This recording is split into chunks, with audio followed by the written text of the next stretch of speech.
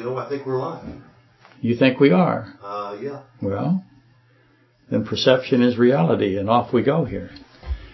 First thing right off the bat, I'm going to welcome the shortwave audience. I'm producing, not by my... You're not on. I'm not on? Oops. Okay, now I'm on, I hope. There you are. There, I'm now on. Thank you very much. I just wanted to say, again, really fast, that I'm welcoming the shortwave audience. It's not by my doing. Kurt in Arizona has conceived this idea and put us in touch with Worldwide Christian Radio, and we're intending to now be broadcast on shortwave to the Pacific Rim, South America, Europe, Africa, all over the place, which is astonishing in my view. And they wanted me to say how to contact us. It's cliffsideoffice@gmail.com, cliffsideoffice@gmail.com, or cliffside.org, or Facebook. We're on Facebook. It's Cliffside Community Chapel, Dave? Is that where we are? Cliffside Community. Cliffside Community, and we're on Podbean. I think as Cliffside Community Chapel. So I wanted to welcome that audience, and I'm going to try to maintain the format that I'm assigned to do as much as I can, so I might go a little faster than usual. Okay, excuse me. July the 11th, 2021, lecture discussion number 143 on the book of Joel, Daniel, Revelation, Ecclesiastes, Job, 1 Kings 13, and 2 Kings 23. And that's what we've been doing for, obviously, 143 lectures, so that's a couple of years, almost 3 years now. So this has been a long little series. And we are back. We were on a 2-week sabbatical. Lecture number 142 was on the 20th of June, for those of you who are trying to find it. And the original plan for this 2-week was for Lori and I to replace the 2 exterior doors. We got one, the entry door, and this 72-inch glass slider. Both openings would require that we reframe them, and of course that's sheetrock work and trim work and everything else, and leveling the entries. And we intended to build a roof awning system on the front door and provide some shelter to attenuate all the snow that pours into that area, infiltration in the entry foyer. So that was the plan. And we always have a plan. And that was our plan. And usually we're able to accomplish something in our plan when we have a plan. But this time we were able to do nothing. We did nothing. We moved forward not a measurable distance. There's no calibration device that exists to calculate our progress, because it is none. Absolute 0 degrees Kelvin, minus 459 degrees Fahrenheit. We had theoretical and absolute motionlessness here in regard to our plan. And lots of contributing factors caused this, too many to address. But one of those happened to be the osteosarcoma diagnosis of our sweet, beautiful Abigail Angel. And Abigail is our almost 14-year-old Labrador Retriever, and she has always been a precious blessing to us. She's amazing. And she most likely has bone cancer. And our time with her now, we know, is shortened.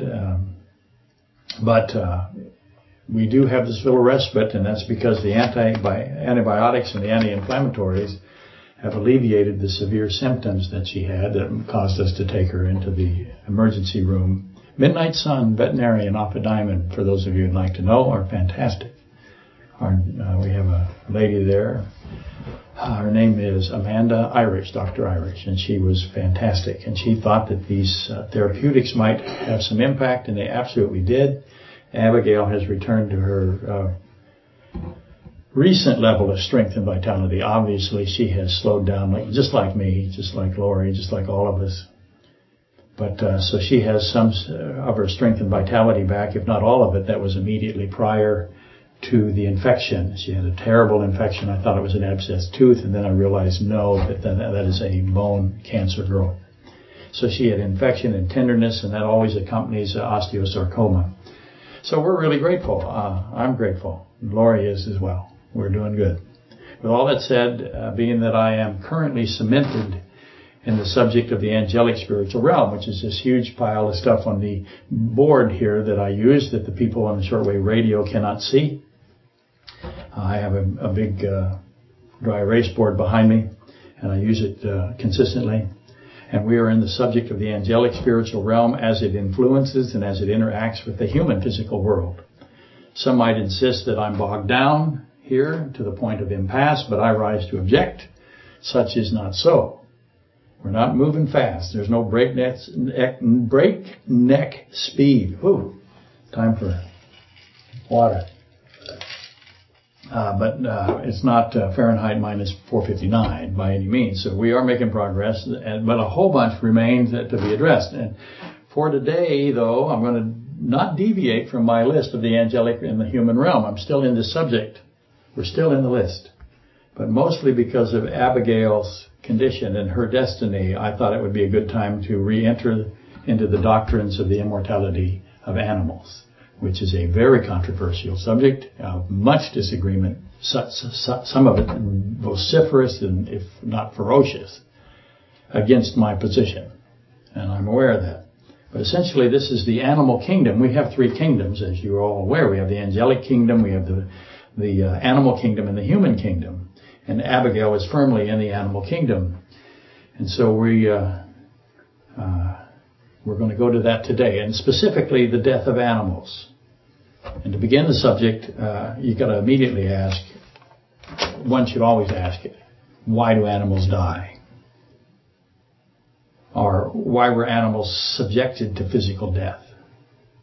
Obviously, animals had and have no culpability. Of the three kingdoms, again, the angelic, the animal, and the human kingdom, the animals did not and do not ever reject their Creator. They did not rebel. They did not sin. Their free will does not extend to hatred for their Creator God, and we see this reflected at Mark 1:13 when Christ goes and surrounds himself with the wild beasts.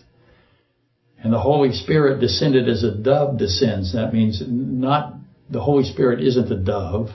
It has a spiral system. Why it has that? We'll have to answer that at a later date. But the Holy Spirit descended as a dove descends and sent and urged Christ into the wilderness, and Jesus was with the wild animals. That's what he was. That's what he did. He's with the wild animals, and that's also where the faithful angels ministered to him. That's Mark 1:10 through 13. This was the testing of Satan, Matthew 4 and Luke 4.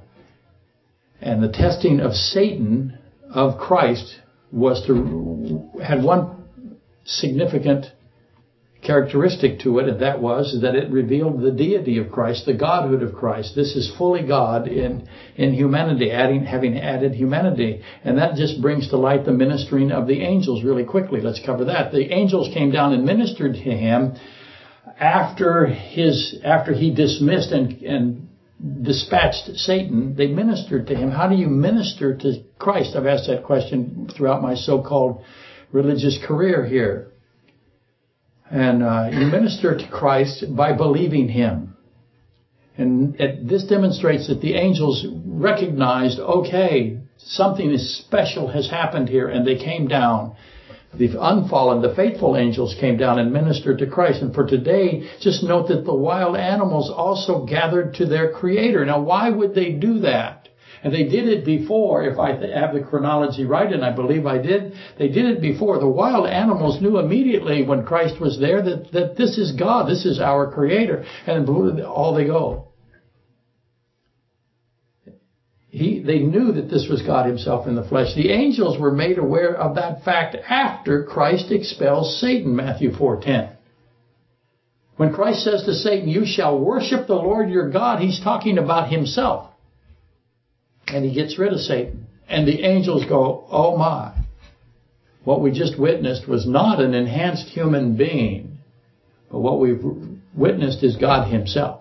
And they came down and ministered to him by believing him. When he says, you shall worship the Lord your God, that's exactly what the angels did. That's ministering to him. Believing him. It wasn't a suggestion to Satan. Christ declared himself to be God with that statement. You shall worship me, he could have said. But he said, the Lord your God, lest there be any mistake. Matthew 4:11 brings clarity then. The devil left him, and then there's this fantastic behold there. Behold, I have to jump up and down. The whole house shakes because who built this thing? Not me. I'm just trying to fix it. Behold, then the angels came and ministered, believed him, and gathered to Christ. That's a behold. There's something different happened. Every time you see a behold, you have to say, what is the behold? Well, the behold is this now, excuse me again, this behold is this, the fact that the angels come down after he dispatches Satan and says, you shall worship the Lord your God, to Satan, identifying himself. The behold is the unfallen, the faithful angels came. They learned from this testing that Christ was God himself. In other words, the angels who remained in their estate, in their tent, the word means tent or dwelling, also has a connotation of body because of tent. Those angels learned, and they now knew what the animals already had known, because the animals gathered to him immediately. The angels came after Satan was dispatched or cast away. Satan had an understanding there immediately that he was up against somebody who could cast him at will. Now, I recognize that the majority of theological commentation does not accept my position on Matthew 4, Luke 4, and Mark 1. I got that. The preponderance of Bible scholarship sides with the evolutionary atheists. That's what they've decided to do. As to the composition of animals, they do not believe animals have any significant composition. And the atheists, the evolutionary atheists, believe the absolute same thing. And don't be surprised by that. The church, especially the contemporary church of this, what I believe is the Laodicean age, Laodicea has prominence today, which means that we have a godless, we have a Christless church today, overwhelmingly. The biggest churches in this country do not declare Christ to be God. It's really rare. So the contemporary church of this Laodicean age was eager to allow evolutionary monism a portal into the church, and here's where they have done it. And they did it on purpose. And I should just read this really fast, because I'm going to have to get to it eventually anyway, so let's see if I can do it. Psalm 49:20. Here's a commentary. This refrain is the main point of the psalm. This concept is Ecclesiastes 3:19. While man and beast both die, man's spirit lives on eternally, but beasts have no life after death. That is the commentary out of this Bible, which was supposedly written by James MacArthur. Is it James MacArthur? Am I right about that? What's the guy in California? I don't know. John MacArthur. Okay. Anyway, that's the commentary that animals cease to exist upon death. That is universal, and I know that, and that is a concession to evolutionary monism, atheism. And it's how do I put it? Do I have a word that I can say that can go out on the radio now? They have higher standards than Facebook. Oh, those are Shaparas. But that position cannot be defended. How's that for a euphemism? That is a position of absolute ignorance, that animals will cease to exist.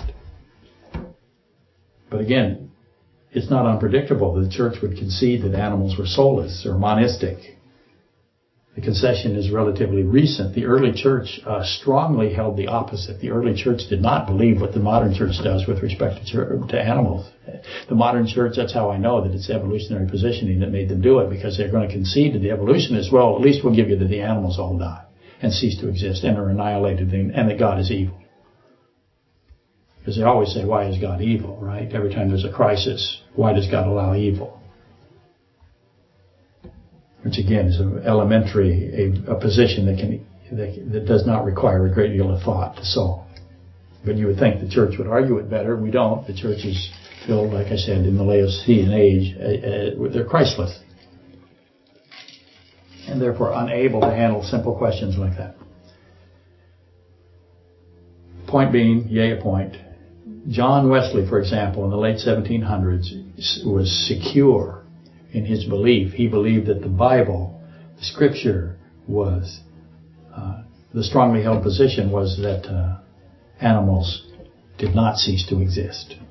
And he preached that in the late 1700s. He's just one example. There's hundreds and hundreds of examples, certainly in the Apostolic Church. And you see, this is really just a reasoning endeavor, and that evidence has got to be accumulated. You have to take the time to find the evidence. The logic has to be applied, which means it will, as always, be required that the applicable questions got to be discovered first and presented, hopefully in the right order. And there is always an avalanche of critical questions. Let me just throw a couple at you really fast. Can we agree, just agree with this, that animals did not sin? It's obvious. The scripture is obvious. Can we agree that they did not eat from the tree? They did not. Death, then, if you answered yes, was imposed on them. Why? Why wasn't death imposed on the angels, for example? Why aren't they a substitute? No, they're not. It is imposed on animals who are absolutely innocent. Why was the sin and death of Adam levied upon innocent creatures? And yes, what did we just do? We just opened the door and we're at Leviticus 16. Leviticus 16 just entered the room. That is the Day of Atonement. That's the sacrificial system. That's Genesis 3:21.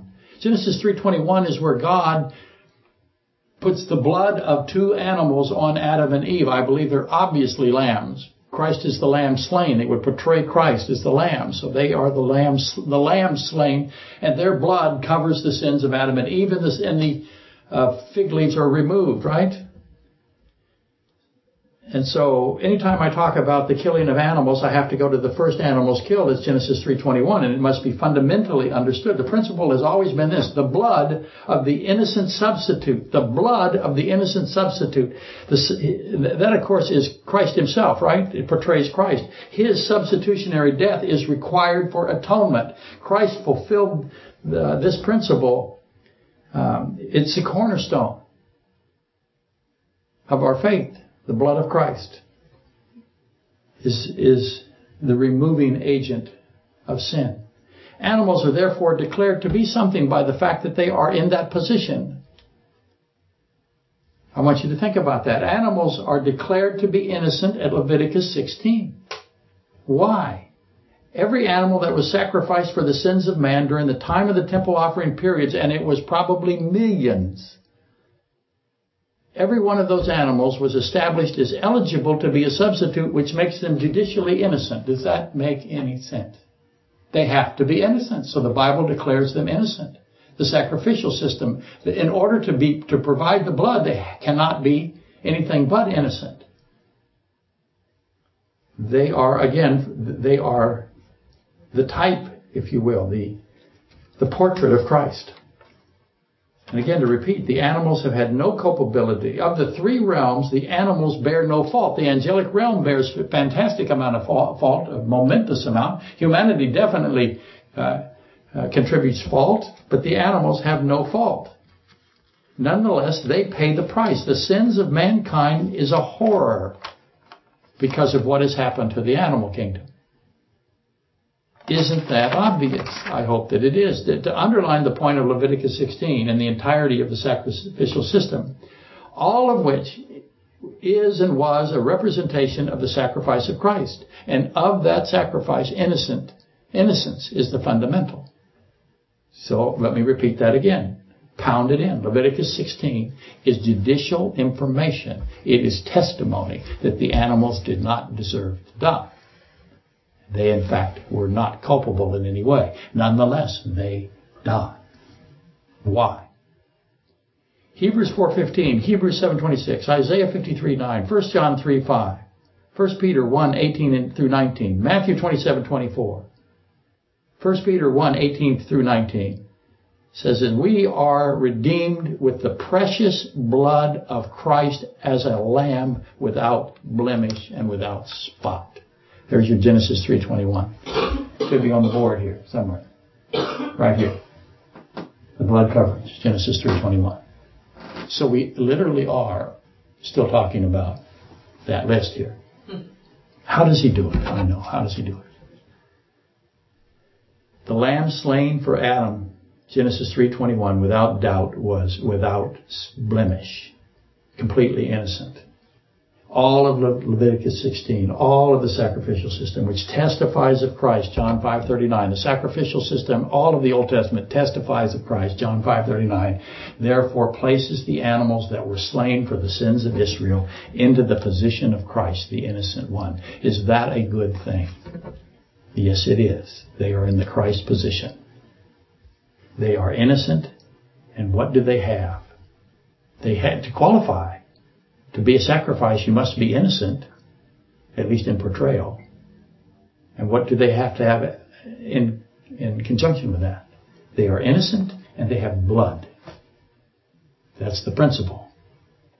I cannot sacrifice, for example, something that has no blood. So why is blood and innocence, why is that the principle? And that, of course, now Leviticus 17:11 has come into the discussion, hasn't it? Because what does that say? It says the life is in the blood. The life. Who is the life is not just a statement, it's also a person. The life, Christ, is in the blood. Can we at least agree that there are no animals in the eternal lake of fire? You won't have that. Let me say really quickly, Job chapter 3 proves that infants, that children, babies, are not lost. It's definitive. Job chapter 3. The stillborn have existence. He makes it very clear. But there are people out there, there are theologians who say that unless you are born of a Christian family, it's called the household doctrine. Unless you are born of a Christian family, that you will go into the lake of fire. That there will be a daycare system in the lake of fire. It's absolute, what's the word? Can I say crap? I don't think I can. I think so. You think I can? It's just blather. I don't even know how to describe how foolish that position is.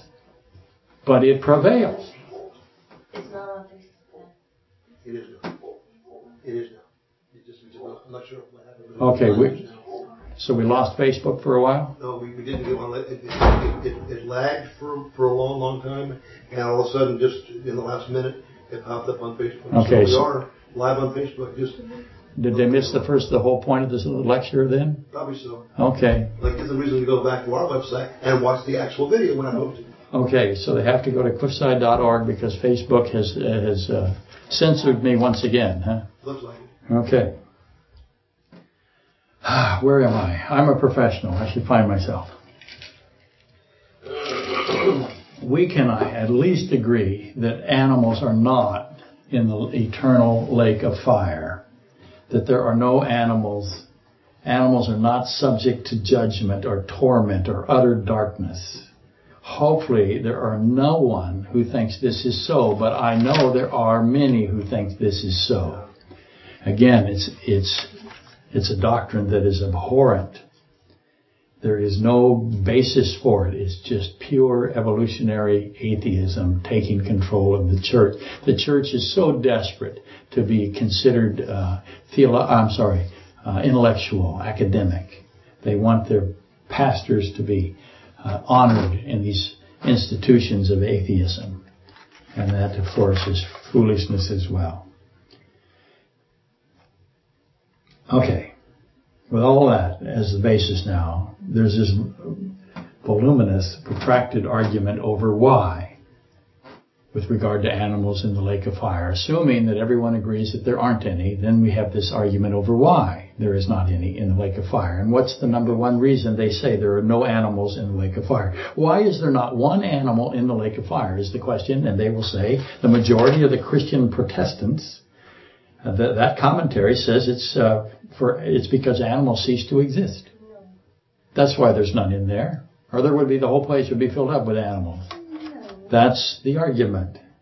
In other words, it's for animals to cease to exist, to be annihilated. They usually cite that only mankind is in the image of God, Genesis 1:26, which is true.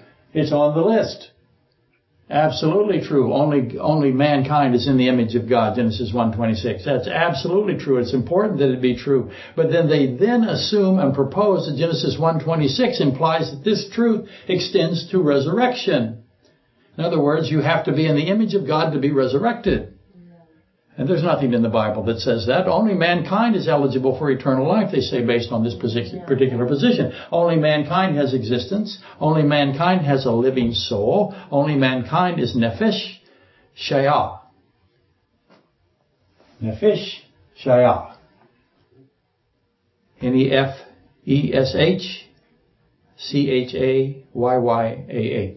Now, I pronounce that in different ways over the years.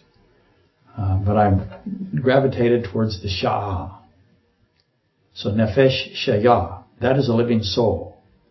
That is what the Bible calls a living being. Nefesh Shayah. And it's easily proven false that only mankind has it.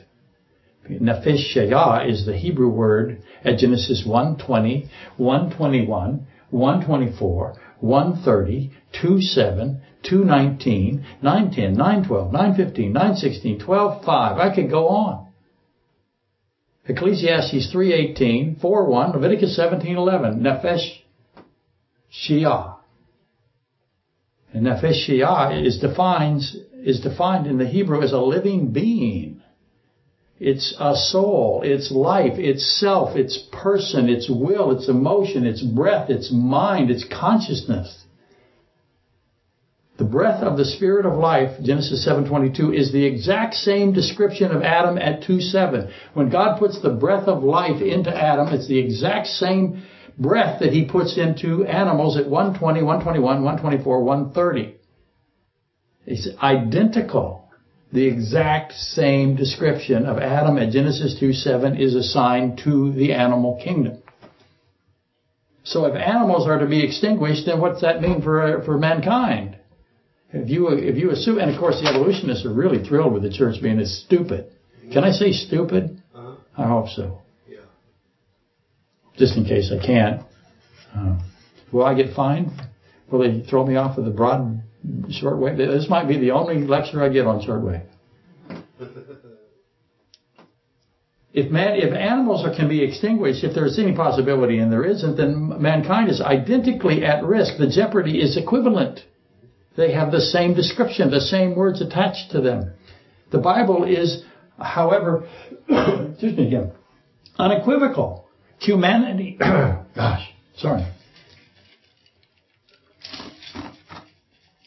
get mad. Yeah. Mad makes me cough. Humanity cannot be and will not be annihilated because existence originates with the one who is pre-existent, who possesses pre-existence, beingness. Existence is given by the one who is. The one who is the I am, the present tense, outside of time, I am of Exodus 3:14. And if you're outside of time, what must you be? You must be eternal. You must have existence for all eternity. He does. He says, I'm outside of time. I am the pre-existent one. Exodus 3:4 and 3:14. And the essence of existence, of course, is eternity. And all who have nefesh shayah have eternal souls. It's not the existence that is endangered, but the destiny. The destination is the issue at physical death. Will it be in the city of the New Jerusalem? I watch my time now. Doing good. Will it be the city of the New Jerusalem as a destination, which is free, which is life, or will it be the second death of the lake of fire? Matthew 25:41 on the list. I keep defending myself. Will it be the New Jerusalem, Revelation 21:9 through 22:5, or will it be the second death of the lake of fire, Revelation 21:11 through 15? Two cities. You want to think of it as two cities? You'll see this all the time, the two-city motif. You either have the city of the New Jerusalem or you have the city of the lake of fire. The issue of accountability and judgment is not the existence. The existence is guaranteed for the saved and the unsaved, for the redeemed and the judged. There is eternity. This existence is inviolable. It's sacrosanct. It cannot be removed. Once it's given, it's there. Will not be taken. Destiny is what is pronounced at the great white throne. Destiny of the great white throne is connected to the lake of fire. Destiny of the judgment seat of Christ is to the New Jerusalem. You have two trials. Those of us who are saved will be held accountable, but not for our salvation. Our salvation is, our citizenship into the city of the New Jerusalem is a guarantee, is warranted by the death of Christ. The white throne judgment is connected again to the lake of fire. So animals are immortal. They're living beings, as the Bible declares it, Nefesh Shaya. They are living beings. They have existence. They are immortal. The Bible declares it. They are not in the lake of fire. So what's the next question? Where are they? Are they in the New Jerusalem? I have this particular position on the New Jerusalem. It's 1,500 square miles wide, 1,500 square miles long. It's 1,500 square miles high. It is unbelievable, and I've suggested that there's 300 platforms, there's 300 stories in this, and each platform is that huge, the size of Alaska. Alaska's bigger than India, and so it's the size of Alaska plus the land connecting it all into one perfect square. 1,500 miles by 1,500 miles is a massive amount of land, and I've done the math on how many square miles 300 of those kinds of.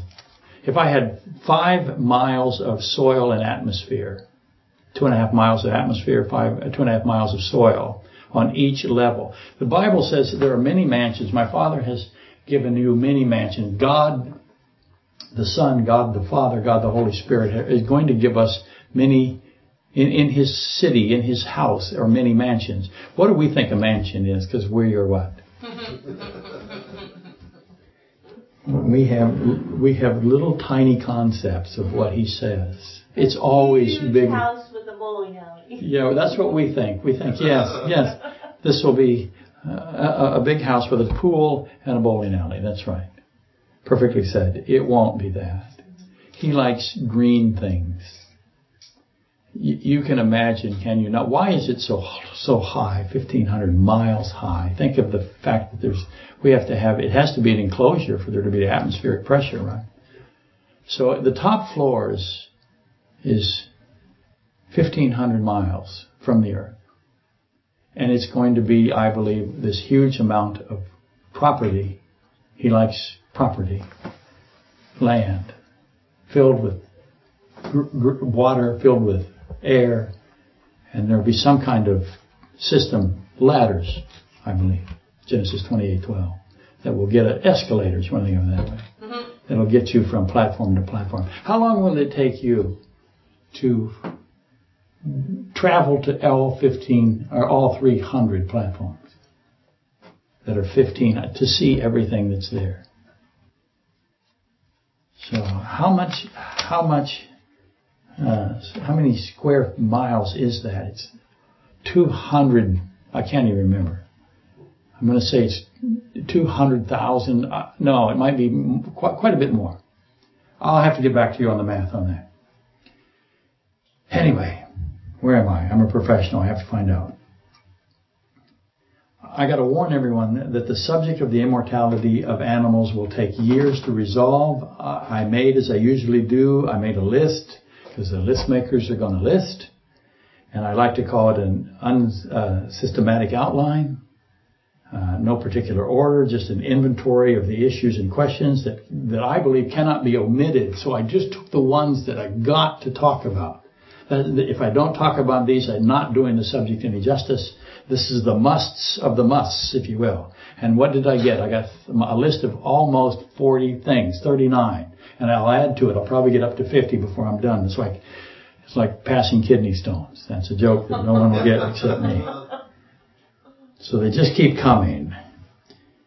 So in other words, right now I've got 39 different areas in this subject that have to be addressed, and they all will come together into a whole, ultimately proving the immortality of animals. Everything from qualia, which is Qualia, for those of you who want to look it up, qualia, which is the individual subjective experiences, phenomenology, mental state, personhood, our individuality, information law, the laws of information are involved in that, in your individuality.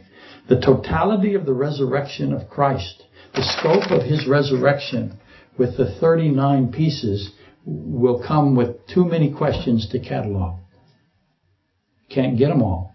So as the Cliffside disclaimer states, we will not complete the task again. Yeah. Or still, we're not going to get it done. You're really on your own. I'm going to get you as much as I can, 39 lectures in all likelihood, even though I have maybe 7 or 8 of these things right on this one. So maybe 5 or 6 lectures, I hope. But we're not going to complete it. It's an entry door and a sliding glass door. We're just not going to get it done. So you're going to have to go on your own. For example, Christ conquers death, Revelation 1:17 through 18. He has the keys to death. He's in control of it. Death cannot control him. 2 Timothy 1:10, Christ abolished death and brought life and immortality. That's what it says. Brought life and immortality. Jesus reestablished life and immortality by defeating and abolishing death. Revelation 21:4, he wipes away every tear from their eyes, and death shall be no more. The there in that sentence is the citizens of the new city of New Jerusalem, the Jerusalem that is free. That's who has every tear wiped away, is those who are citizens of the New Jerusalem. 1 Corinthians 15:55, death has no sting. John 3:16, John 11:25, 1 Corinthians 15:22, Christ makes the dead alive. It's not possible for death to hold Jesus Christ. He's the living God. Acts 2:24, Isaiah 25:8, Hebrews 2:14. Therefore, the central question, Jesus Christ ended death through his resurrection. In 1 Corinthians 15:12 through 23, which is the Ishtar sermon, the first fruit sermon, right? Christ is the first fruits of all those,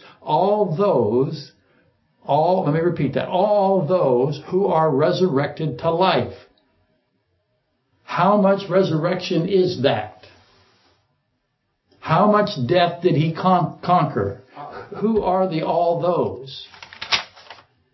Examine for yourself the scope of his resurrection, the magnitude of it. I might suggest that you err on the side of innumerable, Revelation 7:9. He says the people are innumerable. Can't number them. There's so many of them. Revelation 5:13, Psalm 148:7 through 14 will give you some clues as to why I'm trying to get you to expand your idea of who gets resurrected to life. Add to this C.S. Lewis's brilliant conclusion about his recently deceased wife. He said this, if H is not, and H is joy, I think also Helen, I might not be right about that, but he abbreviated, he couldn't write her name, he was in such grief. It's in his book, A Grief Observed, which is absolutely fundamental reading. It's required reading for all Christians. The first half of it, he rages at God because he is so grief-stricken. And in the second half of it, he says, enough of that nonsense, it's time to think. And he says, if H is not, then she never was. One of the greatest things ever written, in my view, by any theologian.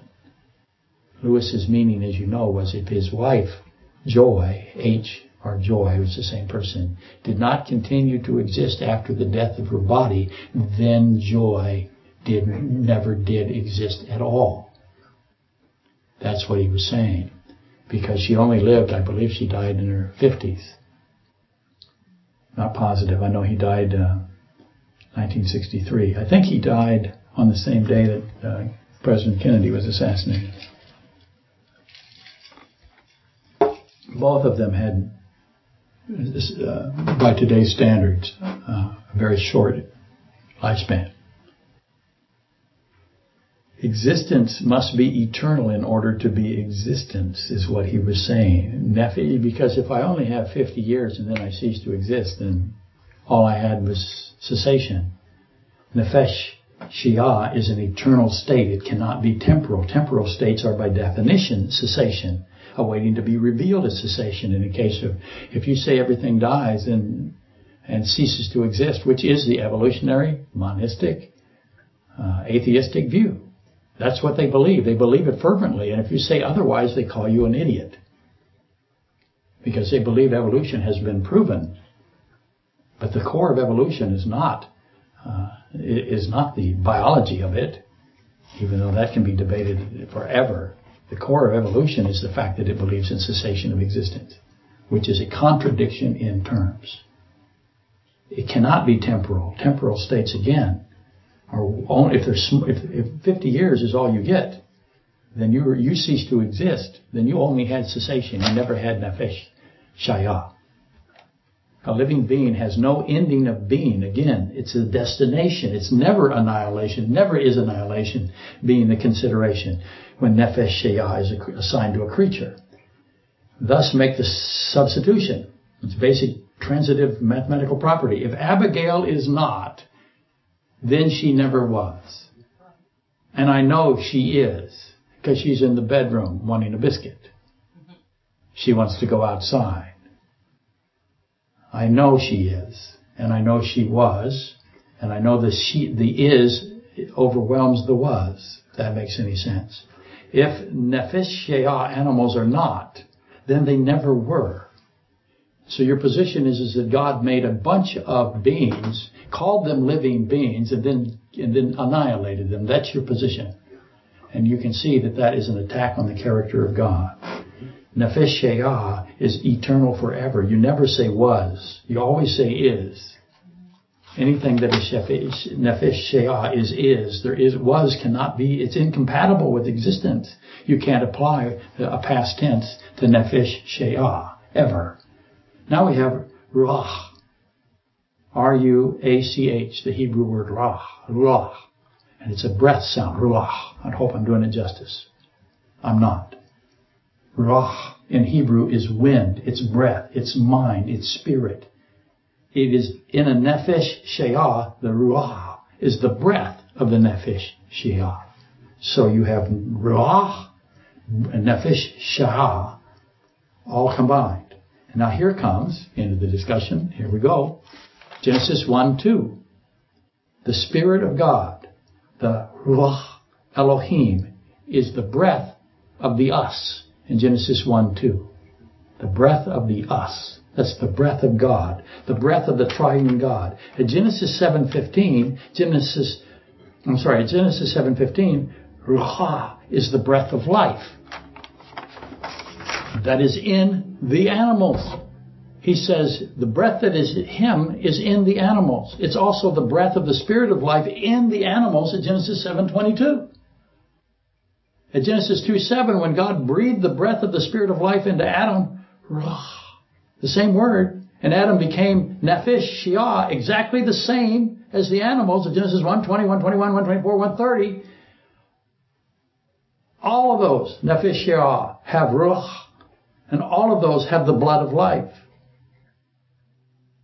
And here comes, and that's right, the life is in the blood. Leviticus 17:11. The life of the flesh is in the blood. Leviticus 17:13 through 14. Leviticus 17 states definitively that if you fail to honor the blood of life, then you are doing something that causes you to be cut off. It's abhorrent to not honor the blood of life. The life is Christ, as you know. He is the life. So God is in the blood. Is what he is saying. I am in the blood of everything that has blood. All the blood, I'm in it. And again, Leviticus 17 establishes it. The symbolism is obvious. Animals are to be treated with great reverence, Leviticus 17. If you don't, you get cut off. Cut off is not a good thing. They too are ruach nefesh shea. Eternal living beings, innocent substitutes. Now, I know the atheistic academians are pleased with the Bible equating humanity with animals. They want us to be the same as animals. I want us to be the same as animals too, for different reasons though. The evolutionists despise the resurrection of Christ. They despise it. The hatred for it is palatable. They wish for all to believe that resurrection is a myth. They teach the hopelessness, the doom of annihilationism. They teach nothingness. And they call that science. You see, if you perceive yourself as superior, and they do, all the elites of this country do, we are on the brink of being an oligarchy. There's a little bit political there. I can't stop myself. When you have that kind of power, and you want that kind of power, and you crave it, and you have the love of money that's required to be in concert with it, then you will control as much as you can. Control is assumed. It's impossible to control those who are assured of the resurrection and the scope of the resurrection of Jesus Christ. You can't control us. We are not controllable. Hedonism, which is atheism, ultimately, once you're an atheist, you become a hedonist. That's your only option. Hedonism only prevails on the hopeless. Budweiser lied. You don't just go around once in this life as a narcissist, low empathy, high control hedonist. That's not true. I know it was a commercial, but it was a thoughtless one. There is no gusto there. All there is low empathy, high control, narcissism.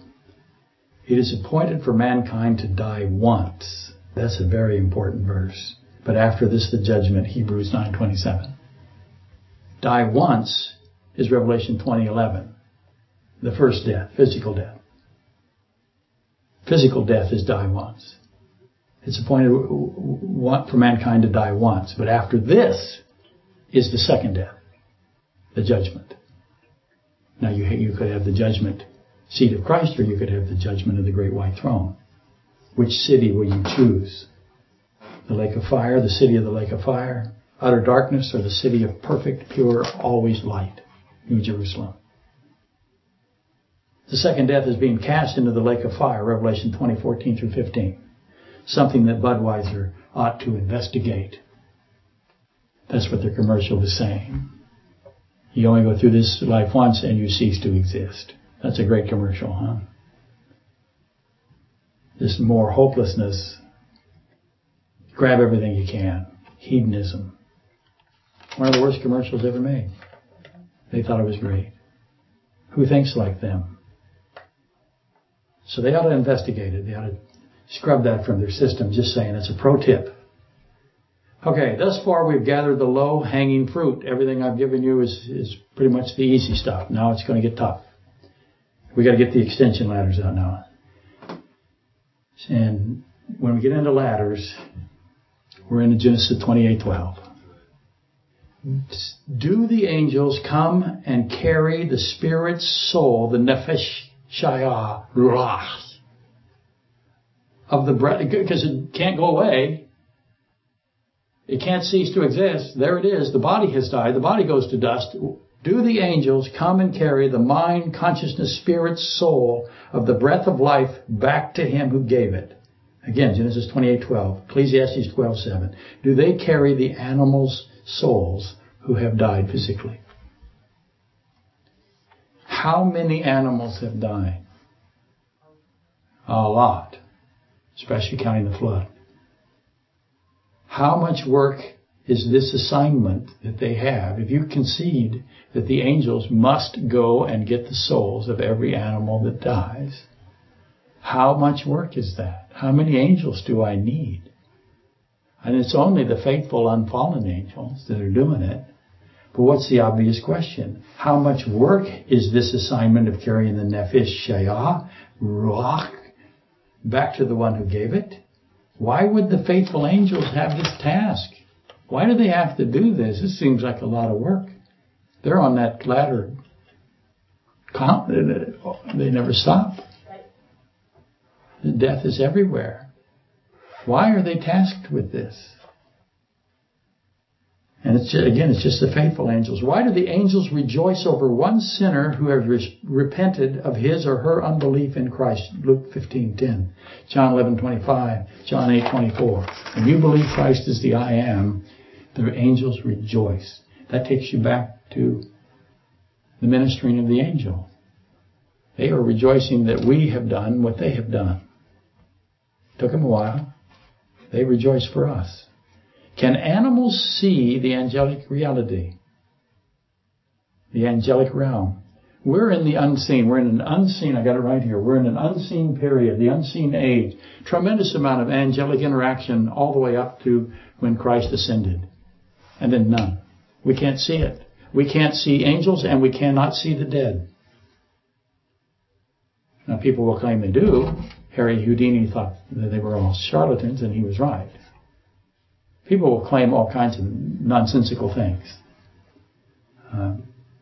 They'll tell you that they can do wonders and signs and resurrections and all kinds of things. They can't. All you have to do is count how many planes they have and how big their house is. And they'll tell you what's going on. Humanity has not seen, we're in the unseen age. That's John 20:29. He said, blessed are you, Thomas, who saw, but more blessed are those, you believe because you saw. But what's coming is this age of unseen, the church age. More blessed are those who believe and without having seen. Now we're very fragile. I'm very fragile. I get rattled easy. Abraham had to chase vultures away. We have this fragility as human beings. Humanity has not seen the spiritual kingdom, in my view, for 2,000 years. Does the animal kingdom, are they included in that? Can the animal kingdom have awareness of, do they have spiritual perception? Do they have spiritual realization? Hebrews 13:2, we don't even know when we see an angel. Do the animals know? And this, of course, will demand a comprehensive approach to Balaam, Jonah, Elijah, and Daniel. Because you see, consciousness, the mind, is impossible to explain. And has been impossible to explain outside of Genesis 2:7. You can't explain consciousness outside of Genesis 2:7, 1:20, 1:21, 1:24, 1:30, 7:22. You can't explain it. There's no explanation for it. No one has and can describe the mechanism that accounts for consciousness. In the history of mankind, there's no theory, no explanation that has survived scrutiny. Not functionalism, not physicalism. Qualia is an unknown. Qualia is defined as individual subjective experience, self, emotion, pain, fear, seeing colors. All of this stuff, love, envy, anxiety, hunger, euphoria, all of these and many more refer to as phenomenal properties of experience or phenomenal consciousness or perception or intentionality. Today there's no time, because this is philosophy, no time to do it today. But we got to do it, because if we don't, we identify ourselves as somebody that doesn't, and that's a mistake. No time to revisit the arguments of philosophy of self, knowledge of self. It's a complete mystery. No one has solved it. Humans have qualia. Animals have qualia. I am able to communicate with Abigail. It's really easy. She is able to communicate with me. It's really easy for her to do that. Abigail communicates with me. We exchange ideas. Gotta hurry. Mostly about food. When you guys leave, she's going to communicate to me about food, because it's past 5 o'clock. And she also communicates to me about my responsibilities. There are other circumstances. She wants to go outside. She has joy. She wants me to know she's happy. She wants to go outside for play, to the bathroom. The point being, a point again, finally, that I cannot communicate with rocks, try as I might. I'm not able to communicate with teenage boys. Things that are inert, things that are passive. Communication requires qualia, a mind, consciousness. All of that is non-physical, immaterial substance of humans. And dogs have the identical system, because we communicate with each other, and that requires qualia. Dogs, humans have the same spiritual nature, because the communication requires a spiritual nature. Communication and spirituality, a soul, a breath, a living soul, a living being, ruach, nefesh, shia. That's communication and that are connected. They're inseparable. I brought up Balaam and Jonah and Elijah and Daniel because in each case animals were aware of what God said in those events, what God wanted. The angel of the Lord, that's Christ himself, Numbers 22, 23 through 33. Christ himself was seen by Balaam's female donkey. The donkey spoke to Balaam because Christ enabled her, turned on her vocal system. She has a vocal system. And she spoke to Balaam, and they argued back and forth. They discussed what happened. She tried to break his leg. It's an interesting story. Jesus Christ communicated. Think about that. He communicated with the donkey, and the donkey explains what Christ communicated to Balaam. So Balaam communicates. God communicated with the donkey. To do that, what must that donkey be? That's right, it must be Nefesh Shaya with Ruach. Can't do it any other way. Some will say the rocks will cry out. I think that is testimony of the fossil record. All of this narrative is evidentiary of the mind, the consciousness, the qualia, soul, spirit, the nefesh, sha'ar, in both the donkey and Balaam. And anybody that has a horse knows that animal can think. It's emotional. It can communicate with you. You can communicate with it. It'll know what you want before you want it. Same thing with dogs. Cats, all kinds of animals are capable of it. God speaks to his animals. Mark 1, Daniel 6:22, Jonah 1:17, 1 Kings 17:4, and he commands them to do things. And they respond. What is that process? That's a spiritual process. It's not a physical process. The manifestation of the sound is physical, but not the communication. If God communicates with his animals and God communicates with mankind, the proof is once again that man and animals share a divine nature for the same reasons. He communicates. How much does he communicate to the animal kingdom? We are commanded to unceasingly pray. That's communication. Okay, now I got to do this. I'm going to run out of time. I got to read Ecclesiastes 3:18 through 21. I said in my heart with regard to the sons of Adam that God is testing them that they may see what they themselves are, animals. For what happens to the sons of Adam and what happens to the animals is the same. As one dies, so dies the other. They all have the same breath, and man has no advantage over the beast, for all is vanity. All go to one place. All are from the dust, and to the dust all return. Who knows, though, thank you, whether the spirit of man goes upward and the spirit of the beast goes down into the earth. Okay, I might lose the broadcast people at this point. I hope I don't. Ecclesiastes 3:18-21 is a much argued verse and is used by those who teach that animals cease to exist at physical death as evidence that their monistic evolutionary position is God's intention. They use that verse all the time. God's will, they say, is to kill animals and make them cease to exist. Never mind what it says about God's character. It's insulting to say that about God, and he says so at Exodus 17:1-7. They also cite Ecclesiastes 9:5 and Psalm, as I read earlier, 49:20. Allow me to tee up both of those. Nidmu is translated perish in your Bible. I guarantee it. Almost every translation says that animals perish at Psalm 49:12 and 49:20. Nidmu does not mean perish. It means compared to. So cross out perish and put compared to. Animals do not perish. A foolish man is compared to animals. There's no perish there. Why do these translators do that? Because they wanted to believe that animals cease to exist. Why would they want to believe that? We get to that in a minute. Perish is not in the Hebrew text of 49:12, 49:20. Psalm 49:11 is the context. The fool and the senseless person thinks he will be remembered, but he won't. He is going to be compared to a wild beast that no one remembers when it dies. Has nothing to do with the destination or annihilation. Has nothing to do with annihilation. Has everything to do with being remembered. Ecclesiastes 3:18 is a context for Ecclesiastes 3:21, which is an ironic rhetorical question. Who knows whether the spirit of man goes upward and the spirit of the beast goes down into the earth? Who can know that? No one can know. What exactly can no one know? There is a test. That's the context. God is testing them, verse 3:18. God is testing them. What is the test? Man and animals have the same breath of God, the same everlasting breath of God. Ruach is the Hebrew word in Ecclesiastes 3:19, which says animals have the breath. They have the breath of God there.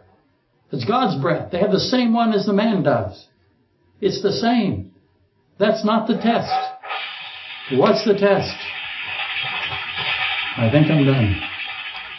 I actually have a little bit more to go. There's the train, though. I have to wait for the train to go by. Broadcast, I think, is done now. Yes, The question is did we increase from minus 459 Fahrenheit on this Sunday? Yes. We did. Resounding yes. We got all the way up to 457.9 minus degrees Fahrenheit. That's huge progress. Still almost motionless. We've got so far to go. It's such an amazing subject. Please, I know I despair. When I lose I lost Jacob and Ezekiel. I lost Sierra.